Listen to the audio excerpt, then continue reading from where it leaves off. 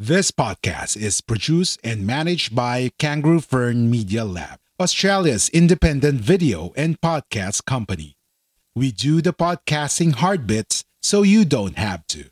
We make podcasts easy. Book a call at www.kangaroofern.com.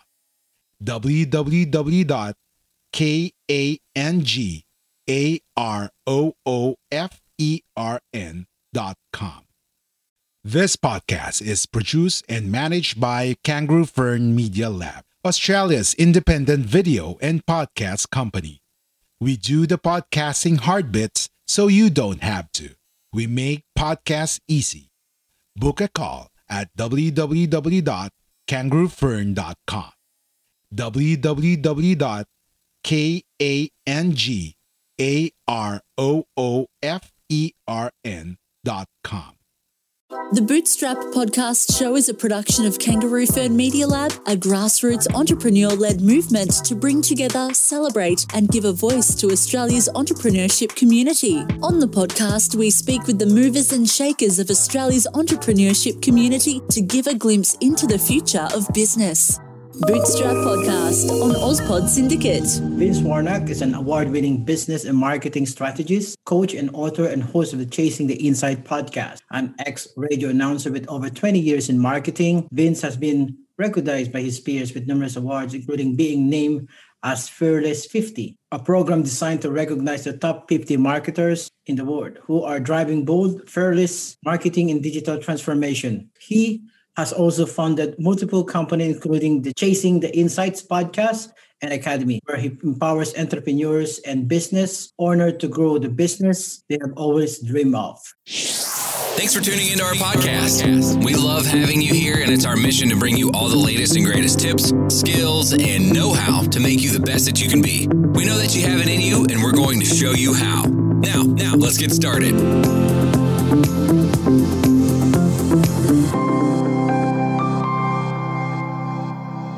Please welcome to the Bootstrap podcast under Ozpod Syndicate, Vince Warnock. Thank you for your time, Vince. Oh, thanks for having me, Miko. I've decided I need you to read my bio out everywhere now. So I'll just get you to go around introducing me at events. It'll be awesome. Sure. Yeah. So let's start by, we know that most of the Bootstrap audience is individual who's starting up their own business already and entrepreneurs. Yeah. You grow in a poverty and abusive environment. And love to hear your journey as entrepreneurs. What got you from the starting point to getting here right now? Oh my goodness, that is a good question, Miko. I think the biggest thing is survival, in all honesty. Like you said, I did grow up in an abusive environment. A lot of people, as you know, Miko, a lot of people see the beautiful side of New Zealand. They see all of the lovely landscapes and they see the Hobbiton and Lord of the Rings and everything. But what they don't see is a massive undercurrent of child abuse, of depression, of just poverty, basically. And that's what I grew up in. So I got to the stage at like growing up, I got to what we call intermediate school, which is basically ages 11 and 12. It's like it is an intermediary school between primary and secondary school. And up until that point, home was a horrible environment for me. So home was a place where it was abusive. Home was a place where I didn't feel safe. Home was a place where I never felt valued.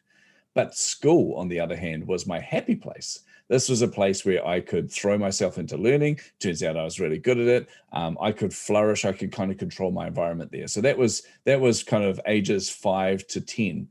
But when I got to intermediate, I discovered something that I hadn't come across in the school environment before, and that was a bully. So all of a sudden, I had a bully at home, and I had a bully in the school environment as well, which meant that I had no safe space whatsoever. So entrepreneurship actually hit me at age 11. This was my way of surviving because I needed some form of escapism. I had nothing. I didn't have a job. I had a paper round for a few years, but that was terrible. You don't get much money in a paper round. So what I did instead was I discovered, and please don't judge me on this, I had no moral compass at age 11. I had no adult figure around me that could tell me things were right and wrong, but I started my first business. And that business was pirating Commodore 64 video games and software, because I discovered that because I managed to, long story, but I managed to build these computer systems at age 10, like fix these ones that were broken. I managed to sell those off to family of my friends and get enough money to buy a Commodore 64. And that's when I discovered, whoa, all the games and all of the software is actually on cassette tapes. And of course, cassette tapes is just basically a ferrite pattern. So therefore, you can copy this. So I used to go with my friends into Porirua, where you grew up, Miko. We used to go down to the Decker there, and where they had all the stereos, they had ones there that had high-speed dubbing. So I got my friend to go in there and distract the person behind the counter. Well, I would go up, take a video game that I had hired off this company for $1, put it in there with some blank tapes and just quickly high-speed dub a whole pile of them, and then go and sell them to all my friends. And I made enough money from that to truly escape. And by that, I mean to buy a whole heap of comic books, because comic books were what I grew up reading. They were just my escapism. But then I also bought a TV, a VHS, a TV and VHS, which I put in my caravan. I used to live in a caravan in the back of my parents' house. So that was my escapism then. I threw myself into movies. I would go down to the video store and rent all the Jackie Chan movies, all of the terrible Italian ninja movies, all of the science fiction I could get my hands on. So that was my first taste of entrepreneurship, was basically wanting to survive, wanting to find some way to be able to provide for myself so I could escape the world that I was living in at the time. I then discovered later on, by the way, that was not only immoral, but illegal. So that didn't continue. Every company I've had since then has been completely above board, just saying. But I it really did start a spark inside of me. And I remember after college, I worked for a truck driving company. I was a rubbish guy. I used to go and do rubbish collection and things. But again, there, I was always seeing things different and looking for ways that I could make extra money, ways that I could try and, earn some additional income on the side. And that became one of my focuses. I had a day job, and then I wanted to be able to create something on the side. So then kind of fast forward through a number of different employment. And I then started to launch my own companies. And this is when things really started to take off for me. I was then in and out of corporate life and into entrepreneurship, and back into corporate life and into entrepreneurship. I would do a number of different things there until finally I bit the bullet in, I can't even remember the year now, but it was about 10 years ago, I think it was. I decided to leave corporate completely and throw myself fully into a full-time entrepreneurship. And that was when I started Common Ledger. Your podcast journey starts here. Take the first step on your side. Hustle with us. It starts with a great domain. Get your podcast web host with Beard and Coffee at www.beardandcoffee.com.au or find us at Facebook. And this came about from a good friend of mine, and the two of us had always wanted to work on a project together. Little do we know that project would be a full-blown company working 24/7 in multiple markets around the world. We're like, but we came up with this concept. He was working with his stepfather, and his stepfather was an accountant, and he had all these issues around dealing with different software. So we thought, we can solve this real-world problem. So he came to me and he said, I think there's an opportunity here. So I said, well, if we're going to do this, we do this right. So we took I think it was around about 8 months. Don't quote me on that, but it seems like about 8 months of basically doing research. So we would just talk to every accountant that we could. And every time that we did, it validated more and more that we had a solution that would meet a very big need. So that kind of started that journey. Then we finally decided to jump in, boots and all, but that would mean 6 months of absolutely no income. I remember the conversation with my wife. Whenever we've decided, by the way, complete sidetrack here, we're never going to get kebabs again. Every time we go to a kebab shop, we end up making major life decisions. I don't know what it is about kebabs, but for some reason, this is what happens. And I remember sitting there with her at the kebab shop and saying, look, this opportunity I've been telling her about over these months, I said, I really think there's potential in this. I really do. And I know it's going to be scary because we've got 2 kids. And we're going to put them through school and everything. But the reality is there's huge potential. And she was like, you know what? I think the time's right. And I said, yeah, I think I need to do this. But if I do it, it's going to mean 6 months of no income because I'd plotted out a roadmap to when we could get a seed funding round done. So it was like, okay. Then she turned around to me and said, actually, that's really interesting timing because you know how I've been wanting to change careers for some time, because she was an early childcare teacher, but she had this passion to help people with addictions, this passion to help people with problems. So she wanted to go back to university and study addictions counseling. And that would mean no income at all for either of us for at the very least 6 months. So at that point, my I think he was 10 at the time, my 10-year-old son discovered that he was actually the highest earner in the household. So he became like a little Don Corleone, sitting there going, hey, you want us some money? You're coming to see me. so that then started a very, very fast track journey. We were on track, exactly what we thought would happen. We raised a seed fund of $1 million after 6 months. We brought on board 2 other co-founders as well. And then we grew really rapidly. So we infiltrated, the New Zealand market was very small for us, but we knew the biggest markets were offshore. So we set up a shop in Melbourne, we set up office over there, and we targeted Australia, and then we were heading into the US and the UK. But that was I think it was a 3 or 4 year journey. And at the end of that journey, I was exhausted. When you have 4 co-founders like us, where Drew, who is my good mate, he's a developer. You don't put a developer in front of your potential customers because they scare the crap out of them. All developers, I'm sorry if you're a developer, but all developers are mentally unstable as far as I'm concerned. Wonderful people. I love Drew to bits, but don't put them in front of customers. And then the other 2 co-founders we brought on board were an accountant and a lawyer. So you can kind of see my problem here. Which of those 4, it sounds like a bad joke, but which of those 4, a developer, a lawyer, an accountant, and a marketer, could you put in front of people trying to sell? Well, that meant that it was me. So I was on the road nonstop, meeting with accounting firms, meeting with accountants, just selling. And I learned so much. And I did have a ball at the time. It was great fun. We were on a massive adventure. But there's a point where that wears very thin. And there's a point where you come home from a trip to Sydney and you're sitting in your lounge and your son says to you, he's 12 at the time, and he says, Dad, can we have a chat? And I said, yeah, sure. And he goes, look, I know that you're trying to build a really good company, but I think we need to spend more time together. And as a father, that does 2 things to you. The first is it makes you feel this immense sense of pride that you've created this relationship with your kids and with your family where they can be completely emotionally honest with you. Like, he didn't feel weird about asking me that. He didn't feel bad about asking that. He just knew that, Dad, actually, I want to spend more time with you. I'm going to tell you how I feel. So that was an amazing feeling. But the other half of me, oh boy, the other half of me was going, ouch, how did I not see that sooner? So I said, that's a really good point. Hold that thought. Picked up my phone. I could see my son rolling his eyes going, oh, Dad's on the phone again. I rang my co-founders. We jumped on a conference call and I said, hey guys, I'm out. I'm done. I'm the majority shareholder. I'll stay as the majority shareholder, but I want to hire someone to replace me and I need to spend more time with my family. So you can kind of picture the scenario. My son's sitting next to me going, whoa, that was easy. And the co-founders are on the other end of the phone swearing their head off at me, go, what? And I'm going, I'll talk Monday, bye. Hung up the phone. And that kind of ended that chapter. The next morning I woke up with this incredible sense of relief going, oh man, all that pressure is off me. No more travel. This is going to be fantastic. And then went, wait, what's that thing that people need?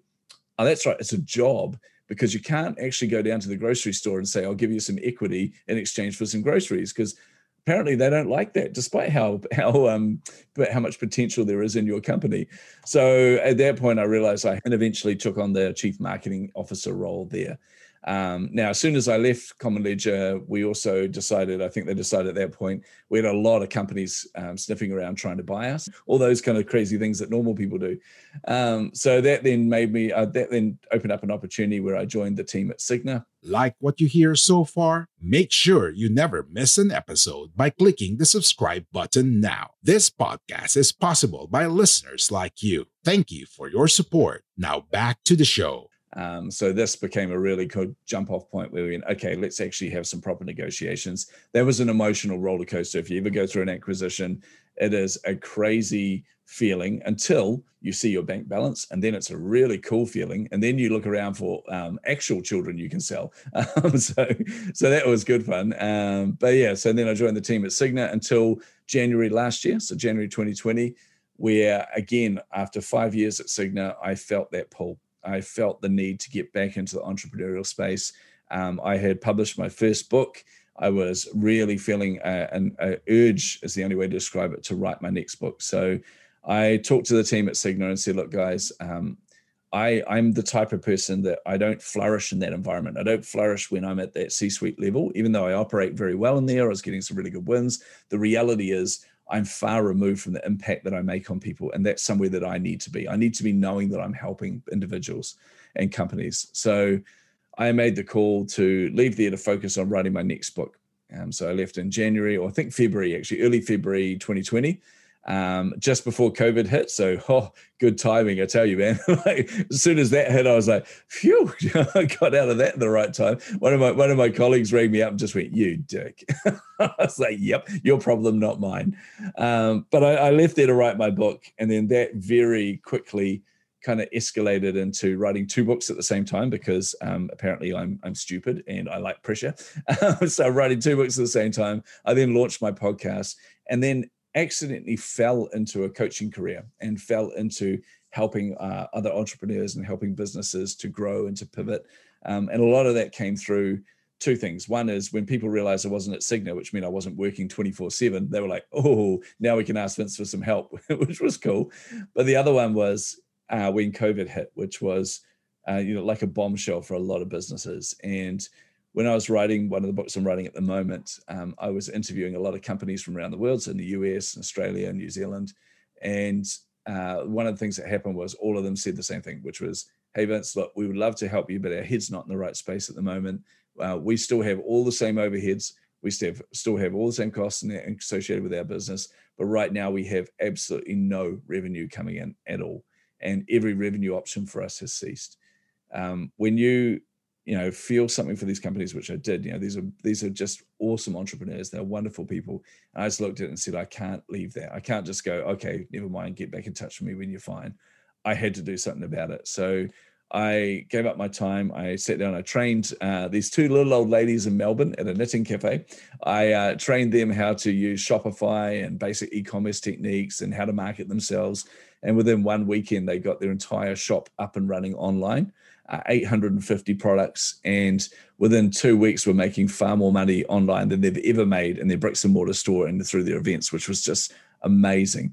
And then some of the other clients I was dealing with would double or triple their. This is COVID time, so it's during the pandemic right now.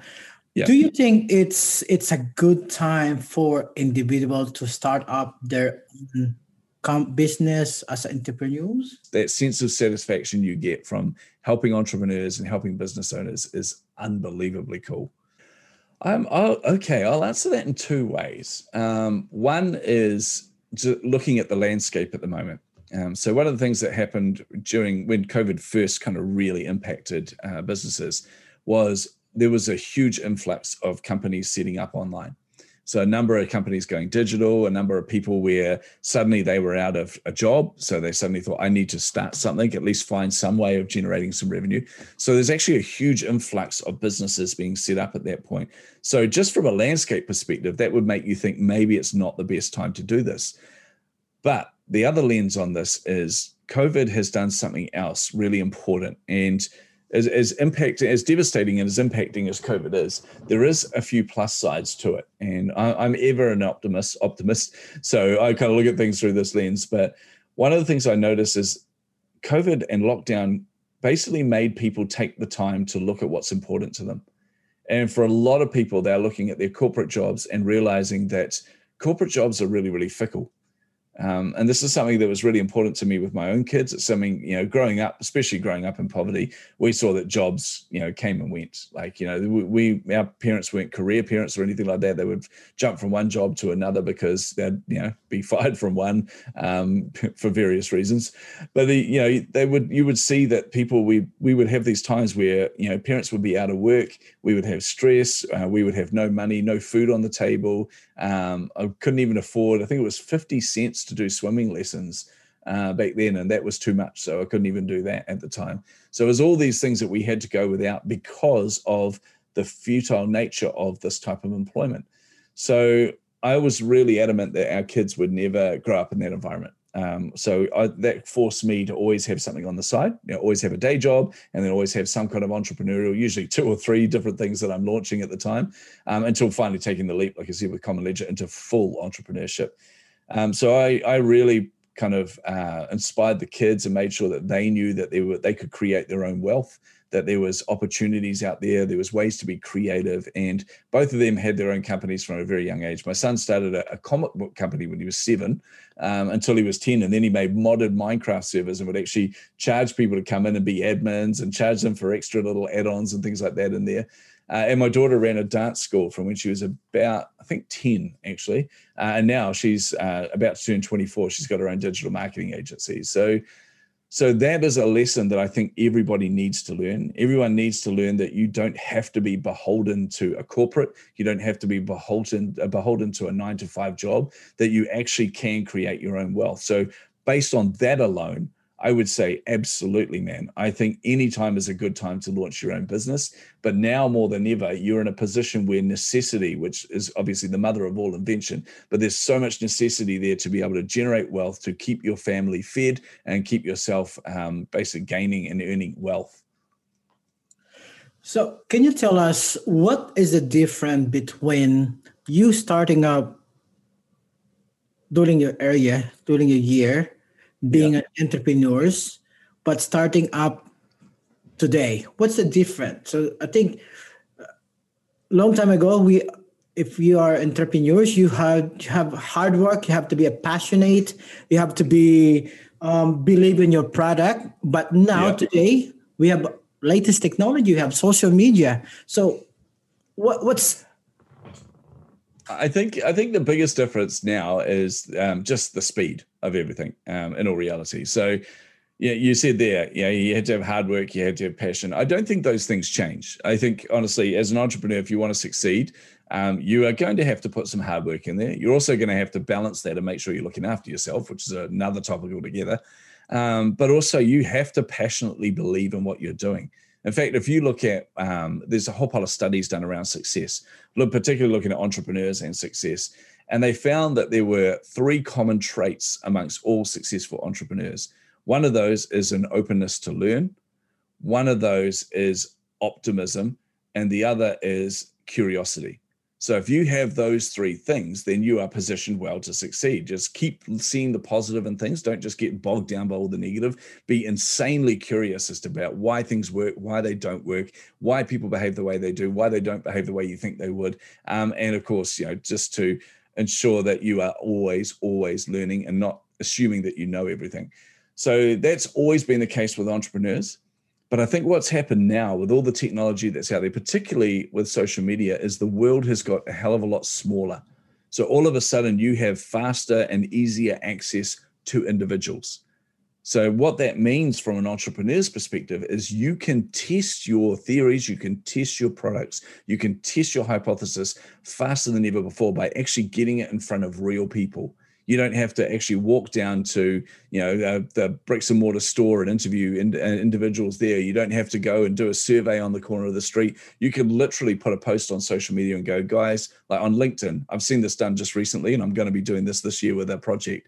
But literally going out there on LinkedIn and saying, hey guys, I'm thinking of doing this. Who's in? And you will get 20, 30 people respond and say, hey, that sounds amazing. Count me in. And then you can actually design what that looks like. Then you can build a product around that. Then you can start to interview these people, find out what it is about this that attracts them, what it is about this that actually works and doesn't work. So I think that's the biggest difference now. I think that in itself, if you can tap into that, that means you are far better positioned now to succeed than ever before. Do you need a mentors for that? So, because a lot of business owner or individual, you just, okay, I got an idea. Looks cool. And then, then failed. So as an entrepreneur like you, do you really need a mentor to do that? Okay. I don't know I'd use the word need in the sense that I know there are people that can make it out there without a mentor. However, why would you not? Like in all seriousness, the most successful people I know. So I have 2 coaches and 2 mentors. So I have 2 mentors that I look up to that I pay to speak into my life, to be able to, help me when I hit the wall and things like that. I have a coach, which she digs deeper into my business and basically looks for the gaps that I have So, because you're not an expert on everything, let's face it, you just need to admit that as an entrepreneur, you don't know everything. So getting a coach or a mentor will actually help you to fill those gaps. The other thing that they do is they highlight the blind spots, because we only know what we know. And often we can be operating in a specific way or in a particular way without realizing there's a giant blind spot there. There's something that we're missing because we obviously don't see it. So therefore we don't know it's there. And they can come in from a fresh view, from a helicopter view, looking down on it and go, actually, Vince, there is an area here you need to work on, or there's an area here that's stopping your growth or stopping your success. And then the third thing they do, by the way, is, and this is something that most entrepreneurs don't like to admit, but we all have those days where you don't want to get out of bed, or those days where you're like, you know what, I can't do this, man. I need to go and get a proper job, or I need to grow up and be an adult now because this is damn hard. It is hard there. But they're the ones who will then take the time to reach out to you, or you reach out to them, and they'll give you perspective. This podcast is brought to you by OSPAD Syndicate, powered by Kangaroo Fern Media Lab. Kangaroo Fern is Australia's independent video and podcast management agency, with a mission to help individuals and entrepreneurs to start their own podcast. So they will sit down and they'll go, actually, look, here's the evidence that's in front of you, Vince. Like, this is just a bad day. You need to keep pressing through. People are relying on what you're doing. So that is really inspiring and keeps you on track. And then the other type of coach I have, by the way, is I hired an accountability coach, which is almost counterintuitive to what it is. So a lot of people, when they think accountability coach, that's someone who makes sure that you're working on the right stuff, make sure you're constantly pushing and pushing and pushing, hustling hard, constantly grinding, all those things that we used to hold as, badges of honor as entrepreneurs, but then realized actually they're terrible for you. But in actual fact, she doesn't do that. She does the opposite. Her entire job is to keep me from burning out and to make sure that I'm actually looking after myself and I'm taking the time for me. And what she realized, she's an amazing woman, but what she realized is after observing me and getting to know me for a while, she realized that writing is my happy place. So when I'm writing, that means I'm free. It means I've got my creativity open. It means that everything's flowing. So one of the questions she asked me every single week is, so how much did you get written last week, Vince? And I'm like, whoops, not that much. And she goes, right, that's the sign that you're not looking after yourself. Because that happy place is the first thing I sacrifice when I'm under pressure, when I'm under stress, when I'm under anxiety. That's the first thing that goes. So then she's got full permission to ring my wife and say, hey, I think Vince isn't looking after himself. And Leanne's like, yep, I agree with you. I noticed this as well. And he won't listen because he's really stubborn. So let's gang up on him. So they do, and they hold me to account. And I've learned, by the way, biggest lesson you can ever learn as an entrepreneur, if you're married or if you've got an accountability coach, when they say, are you overdoing it, or are you not looking after yourself, you need to pause, reflect, and act on it, because they have got your best interests at heart. And this whole hustle and grind till you die thing is not healthy, and it's not going to create a good business. So yeah, so now I 100% agree. I genuinely think every entrepreneur should get a coach or should get a mentor. Like I said, I've got multiple, and I know that all of my mentors and my coaches also have mentors and coaches. In fact, you can go all the way up. I can guarantee you that people like Jeff Bezos, all of them, they have people they can reach out to give them perspective, to help them fill the gaps in their knowledge and things as well. So don't underestimate the power of a mentor or coach, that's for sure. Ooh, all right. That's a good information. I might need one. I don't have any mentors. Yeah. All right. So in relation with the entrepreneurship, you say, yep. How do you cope up? So you have a coaching, you got an accountability coach as well. How you cope up with the burnout, and also do you believe in work-life balance as an entrepreneur? This is a very good question, Mika.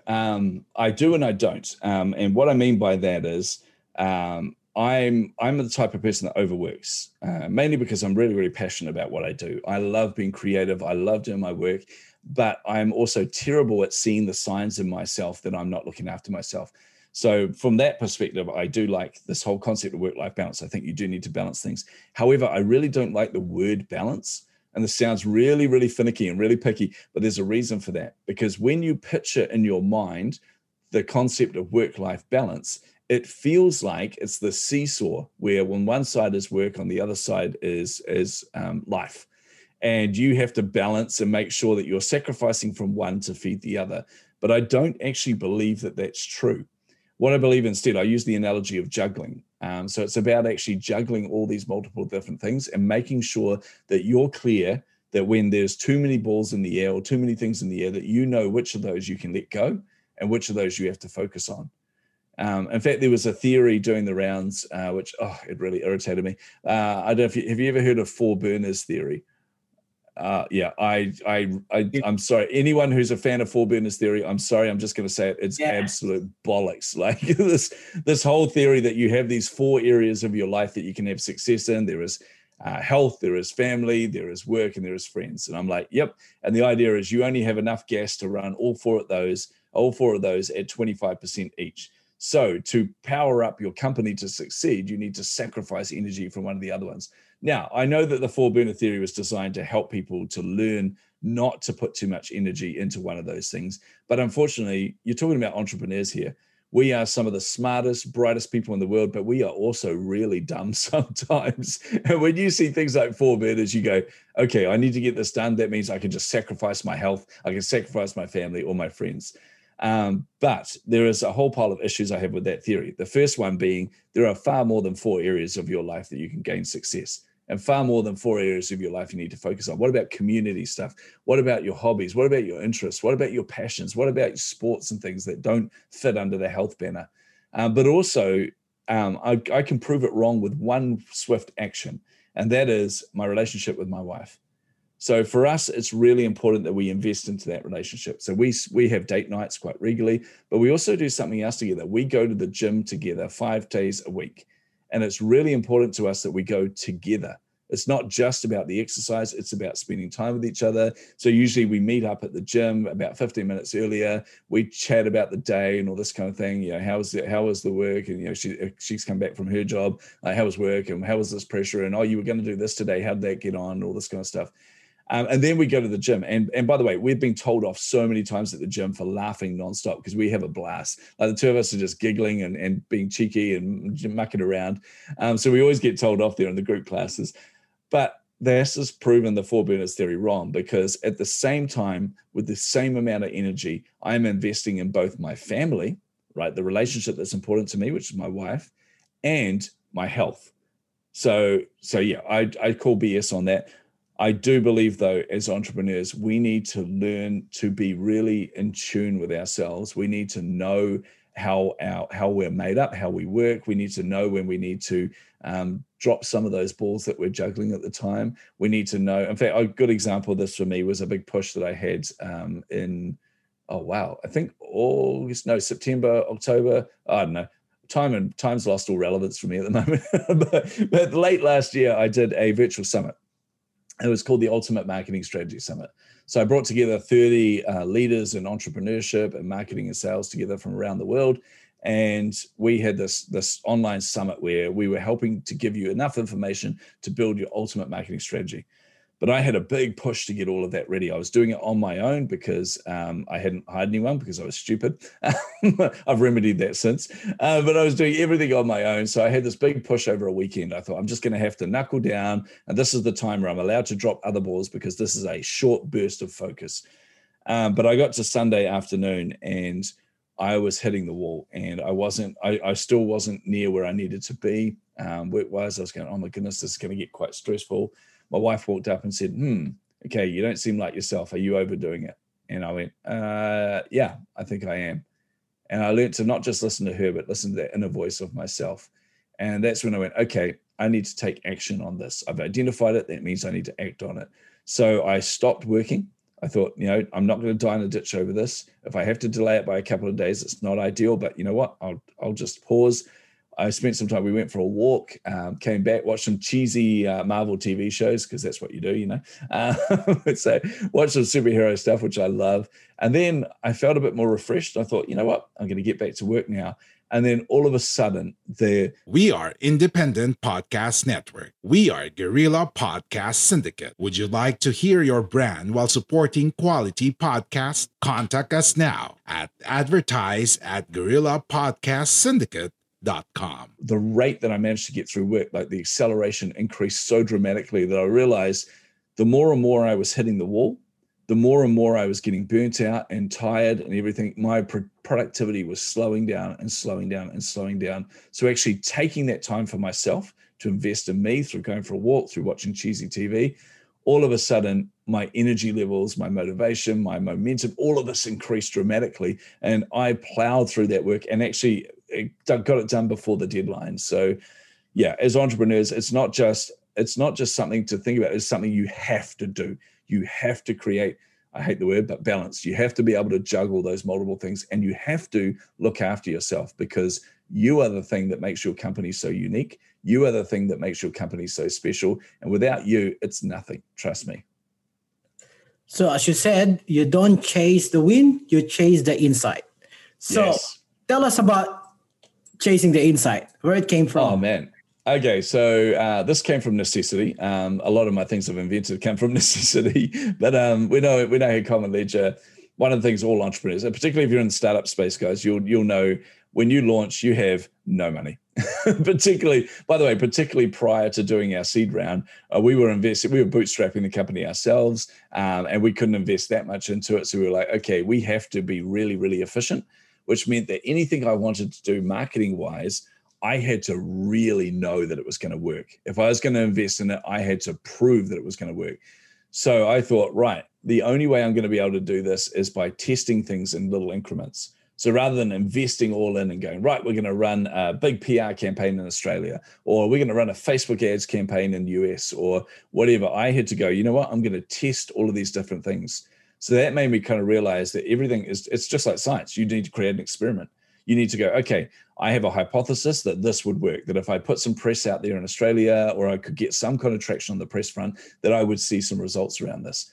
So I would come up with the smallest, what I call the minimum viable test. You would come up with the smallest thing to test possible, and you would go out there and you would test it. And then the thing I learned very quickly was that is really soul destroying when it doesn't work. When you're looking at this going, I had a hypothesis and I totally disproved this hypothesis. It really impacts you as an entrepreneur. You're like, no, I thought this was going to work. But then I had an epiphany after talking to a scientist, and we were talking about this whole concept of experimentation. And then I realized, actually, because I have a science background, I was trained as an electronics and computer engineer. But the thing I realized is whenever we were running experiments in electronics, or in any of science, actually, you're focused on proving or disproving the hypothesis. It's not about trying to get the gains from it. It's not about the wins. It's about being so incredibly curious that you want to know, is this going to work? And if it doesn't work, why did that not work? So that's when I realized I have to change my thinking. I had to change the way I approach these experiments. Instead of trying to chase the wins all the time, I really had to frame it around, I'm looking for information. I'm looking for those insights. I'm looking to learn as much as possible about what works and what doesn't work, and about how my customers behave. And that, I found, gave me the fortitude. It gave me the confidence to keep pressing in. And even when those experiments weren't quite going the way I wanted, to keep testing and testing and testing. And what happens when you do that, when you're actually chasing those insights instead of the gains and the wins, is you have these tiny little incremental steps. And before you even realize it, those steps have added up to a giant leap upwards. And you look at your competitors, you look at where you were, you look at all these things, and you realize I've progressed so far here just off these tiny little incremental gains. So I took that learning from Common Ledger. I implemented that when I joined the team at Cigna. And I said, right, so I was in charge of all the digital channels, particularly like looking at how we could sell online. And one of the things I realized is this is a framework that I can actually implement here. I can actually bring in experimentation. We can try all these different things, tweak them, look at where the challenges are, like in our sales funnel, or look at the challenges we're having on the website, and experiment with something and see what result we get. Run as many A/B tests as you can, as many multivariate tests as you can, but just test and test and test. But then I realized that was A-okay for me because I had the right mindset and the right frame of mind for this. But I looked at my team who were getting really, really anxious. And I remember we ran an experiment on, it was just a lead generation campaign. And one of my team had come up with this hypothesis. He had seen one of the campaigns we had earlier, and he noticed that a lot of the people that entered that competition, the way they responded was with this very altruistic kind of bent. Like a lot of them were wanting to do work in the communities. So he said, what if we run a lead generation campaign where there's nothing in it for you, where actually you get to choose what charities to give this money to? And I said, right, we'll give it a go. And it failed so badly. If you look at it as a pure campaign, it generated almost not enough leads to be able to give away the prizes. It was that crazy. But when you reframe that, as you look at the insights that we learned from that, we now had a benchmark. We had a bar where we know we don't need to go anywhere near that bar now because that won't work. So now we have to bend it back into what's in it for them. So we ran an experiment on top of that experiment. We changed the prize up a bit and said, by the way, we're going to give you something as well. And then suddenly all the leads started coming in. So that became a mantra I had to actually teach my team as well. Don't chase the wins, chase the insights. So you also have a podcast as well, and you have a book on the same title. Yeah. Do you agree that podcasting is very important as part of being a business owner or being an entrepreneur? I think for awareness of your brand. Yeah. I think there's a number of ways to answer this, Mika. I think it really does depend on your target market, in all honesty. If your brand is Joe Average Consumer and you're a B2C kind of business, not necessarily, because at the moment we know, I think in the US it's around 58% of people listen to podcasts, but only 24% of people actually listen to those on a weekly basis. And they have an average of around, I think it's around 7 podcasts that they listen to at the same time. So based on that, I would say it may be a wasted effort if you're creating your own podcast. However, in the B2B space, oh my goodness, it positions you as a thought leader. It's one of the best tools out there to actually position yourself as a leader in your industry. However, there is also, like outside of starting your own podcast, there's actually a lot of power in being on other people's podcasts, like me being on yours right now, I just realized. So there's actually quite a bit of power in that because you're getting in front of different audiences. And if you can get in front of your audience, as in your target market, then a podcast is a really powerful way to do that. The thing to remember is, outside of the actual numbers of how many people listen to podcasts, there's another stat that's really, really interesting. And that is people, like if you look at YouTube, the majority of people drop out after 5 seconds. And that's not just because of the ads and things like that, but they drop out after 5 seconds. They'll test a video. It's not quite what I'm looking for. There's a whole pile of other videos there. I'll click on that one. Oh, no, I'll click on that one now. I'll click on that one. Or they'll abandon around 75% of the way through. However, with podcasts, the majority of people listen to the entire episode. This podcast is brought to you by OSPAD Syndicate, powered by Kangaroo Fern Media Lab. Kangaroo Fern is Australia's independent video and podcast management agency with a mission to help individuals and entrepreneurs to start their own podcast and harness the power of podcasting. Book now via www.kangaroofern.com. So when they commit to listening to an episode of your podcast, they commit fully, which means you've got a captive audience for your 30, your 45, your hour. I've seen some podcasts, by the way, which are 3 hours long. I suspect not everyone listens to the entire episode for those, but you have a captive audience there that are listening to you impart wisdom, listening to you, helping them, listening to you, adding value to them. And as we know, the more you add value to your target market, the more you give away for free, which essentially you're doing on a podcast, you're giving away your knowledge for free, the more that they feel a connection towards you, and the more that they mentally picture you as being a thought leader. Great. Interesting. So I said you're also being a thought leader as well. Why all entrepreneurs should consider stepping into a thought leadership? Yeah, that's a really good question. I think because it's like a lot of business. If you look at why people buy, like why people buy from you as an entrepreneur, they buy for 3 reasons. They know you, they like you, they trust you, right? We call it the know, like, trust layer. You'll hear this a lot in marketing and entrepreneurship. So knowing you, that's where you've got to be visible. You've got to consistently turn up. That's the key, be consistent. And the like factor, that's where your personality really has to come through.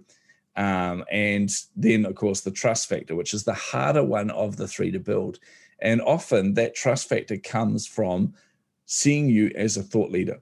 Like if they see you as somebody who is an authority, then they won't doubt what you have to say. If they see you as somebody who is closer to where they are, then they may doubt what you're trying to tell them. So for example, you're saying, hey, my product does this and this and this. They'll go, yeah, but you would say that. Whereas if you're a thought leader, they look at it and go, well, I can trust what it is you have to say.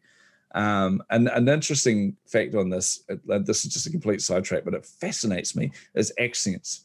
So I've seen this before where I've been at a conference and I got up on stage and I said something and I was like, yeah, my team were there and they hadn't heard me talk about this particular topic before. So I'm like, right. So I'm imparting all this wisdom. I'm up there going, oh yeah, I'm a thought leader. I'm imparting all this wisdom. And then we had an American guy there and he got up there after me and he actually referenced what I talked about. He said, oh, as Vince had said, blah, blah, blah. And he repeated it. And afterwards, I was talking to my team. I said, what'd you get out of that? And they said, oh, it's when the American guy said, and they quoted all the stuff that I'd said. And I'm like, you realize he was quoting me, for goodness sake. But because he had more authority, because he had a different accent, so therefore he's not as familiar to them. And because I was someone they already knew, they pictured what he said as being more authoritative and more accurate than what I said, despite the fact that he was literally just repeating me.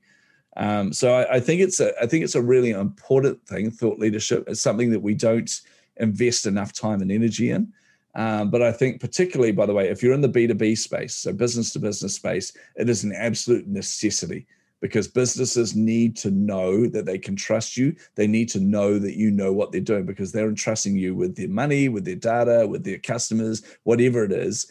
They're trusting you with that. So they need to know you know what you're talking about. So thought leadership is an absolute must. Thank you so much. Do you have any final advice or anything else you want to share with individual who is even a business owner or starting up a new business or startup that sure. might get an idea? I think that the biggest thing, and this is going to sound so vague at first, but you've got to believe in yourself a lot more than you do. The fact is, you're an entrepreneur and you've got to understand that actually makes you something special. Like entrepreneurship is nothing to scoff at. Like, we often think low of ourselves or we think low of what we're trying to think, or we think, oh, this will never work or whatever. But you actually have the courage to try and create something that doesn't exist. Right. And by that, I mean, even if you're creating, like, say, for example, I don't know, you're making springs. I'm just coming up with a random example now. You're making springs and there are 100,000 other spring manufacturers out there. But the reality is you are the only company that has you there, that has your experiences, that has your knowledge, that has everything you've learned over your career, that has all of the scars that you have, that has your DNA, your personality, your way of operating, all of those different things that make your company so absolutely unique. So it doesn't matter if there's 100,000 spring companies out there, you are the only you, which means you are birthing something that doesn't exist, calling it into existence. That is worth celebrating. So I think we don't give ourselves enough credit as entrepreneurs. We're quite harsh on ourselves. I think we need to learn to be kinder to ourselves. And we need to actually, on those days where, like I said, that we all face, and any entrepreneur that tells you they don't is lying, but all of us face those days where we wake up and we go, what the hell am I doing? I'm a moron. I should go and get a real job. My mum and dad were right. Or all these different thoughts that get their claws into our brains. On those days, we need to give ourselves permission to be human. There's permission to have a bad day and to have a good day. That's kind of what makes us so special as human beings. But we also need to learn to be kind to ourselves and to back ourselves. Because guess what? The only difference between you and other successful entrepreneurs, it isn't your education, right? Because there are people out there. Look at Russell Brunson. He was a high school dropout. He was a dropout in his MBA. He never completed his MBA. And yet he's built a $380 million company in the US with ClickFunnels, right? So what's different between him and a Harvard graduate? It's certainly not the education, So what is it that makes that so unique is the fact that he just consistently turned up. And even when he wasn't feeling it, even when he was having bad days, even when he was facing heaps of pressure and anxiety, he just kept backing himself, believing in himself, and turn up. So the only difference between you and those entrepreneurs is the fact that they've actually stepped out and done it. So you can do that too. So you push my buttons now. I'm a firm believer. I'm going to get on my soapbox. I'm a firm believer that we need to be really kind to ourselves. In fact, I'll give you a good analogy because my wife is one of the most empathetic people you'll ever meet in your life. She's just one of the best human beings you'll ever meet, to be honest. Like I said, she used to be an early childcare teacher, but she so passionately wanted to help people with addictions, so passionately wanted to be able to make an impact on this world. So she got outside of her comfort zone.